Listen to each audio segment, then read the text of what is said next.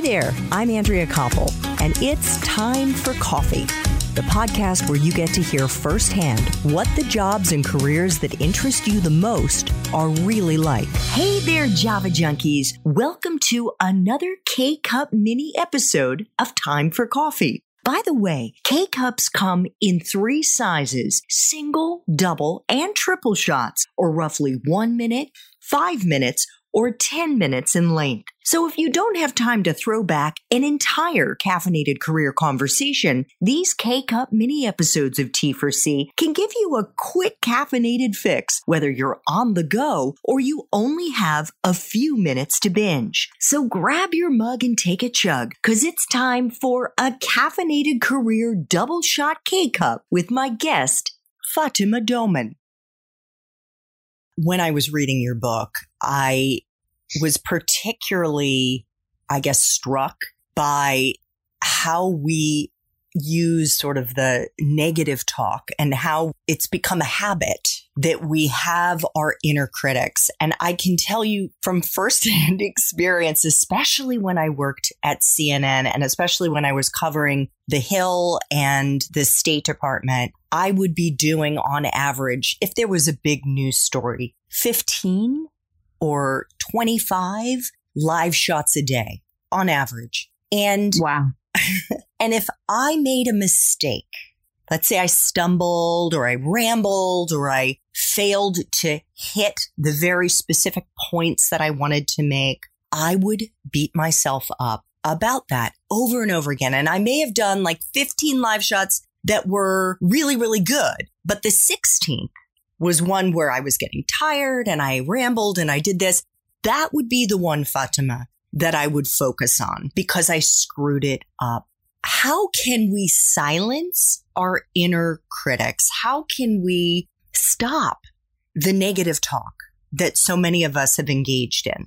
That is such an important question. As a matter of fact, my new book, Authentic Resilience, has a foreword by Dr. Daniel Amen, who is one of the world's premier thinkers and thought leaders on mental health and the brain and neuroscience. And he's a professor at UC Irvine as well and has worked a lot on the NFL's concussion studies. And in his foreword to my book, he talks about automatic negative thoughts. As a matter of fact, he's the one who coined that phrase many years ago. And he shortened it to ANTS, A-N-T-S. And it's like having all these ants crawling in your brain, right? That's a good way to remember automatic negative thoughts. All human beings have them. That's why I was saying earlier that in the past, we have been wired to survive. And those automatic negative thoughts have probably played a part in that. However, they can get out of control. And that's what you were talking about, the inner critic. In my books, I talk about the inner critic versus the inner coach because I'm trained as a coach at Columbia University. And in our coach training, we talked a lot about, and we learned a lot about shifting this perspective from criticism to potential, so to speak. So, for example, if you're only listening to your inner critic, you might have a weakness focus. You might be problem oriented. You might have what's called a fixed mindset, blaming, judging, disregarding, feeling like, we know it already, or being afraid of change or looking for offense. So those are some of the characteristics of inner critic thoughts that pop into our minds. We all have them, but we can literally learn the skill of turning down the volume on our inner critic and instead amplifying, turning up the volume on our inner coach. How do we do that? We develop what's called a strengths focus. We become solution oriented. We cultivate what's called a growth mindset.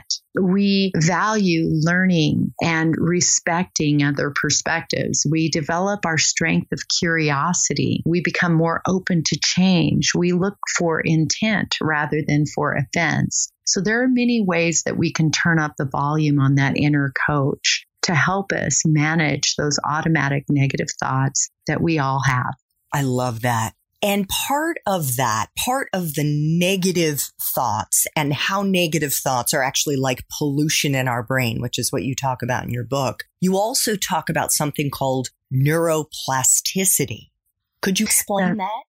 That's right. So this is so exciting about the human brain. We have learned that we can literally change the shape of our brain. We can even change the blood flow of our brain. So this is something that, again, Dr. Daniel Amen works with in his fMRIs. And, the studies he does with fMRIs, it looks at the blood flow in the brain and where it tends to go. And so none of that is fixed. He has something on his website called a brain gem. And all of us can develop our own sort of brain gem by shifting our focus consistently and using our will, right, to shift our focus to our strengths rather than to our weaknesses. And we can cultivate that ability to consistently look at what's going right in our lives and amplifying that. So one of the analogies I like to use about focus that I think is so powerful, I don't know if you remember Noelle Pikus-Pace. She won the silver medal in the skeleton. And she said that, and she lives not far from my home here in Park City, Utah. And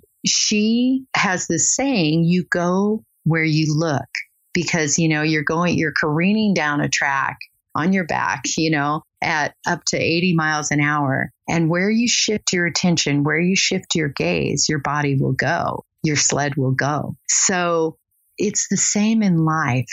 Where we focus is where we will go. And we need to be very intentional about the trajectory that we choose to create for ourselves. So why not focus on our strengths rather than our weaknesses? That will take us to a very different place.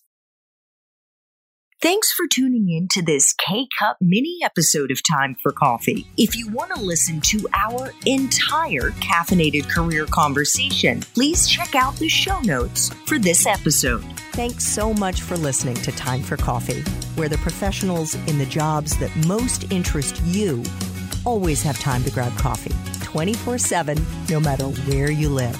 I have one quick favor to ask you. Remember to rate, review, and subscribe to Time for Coffee.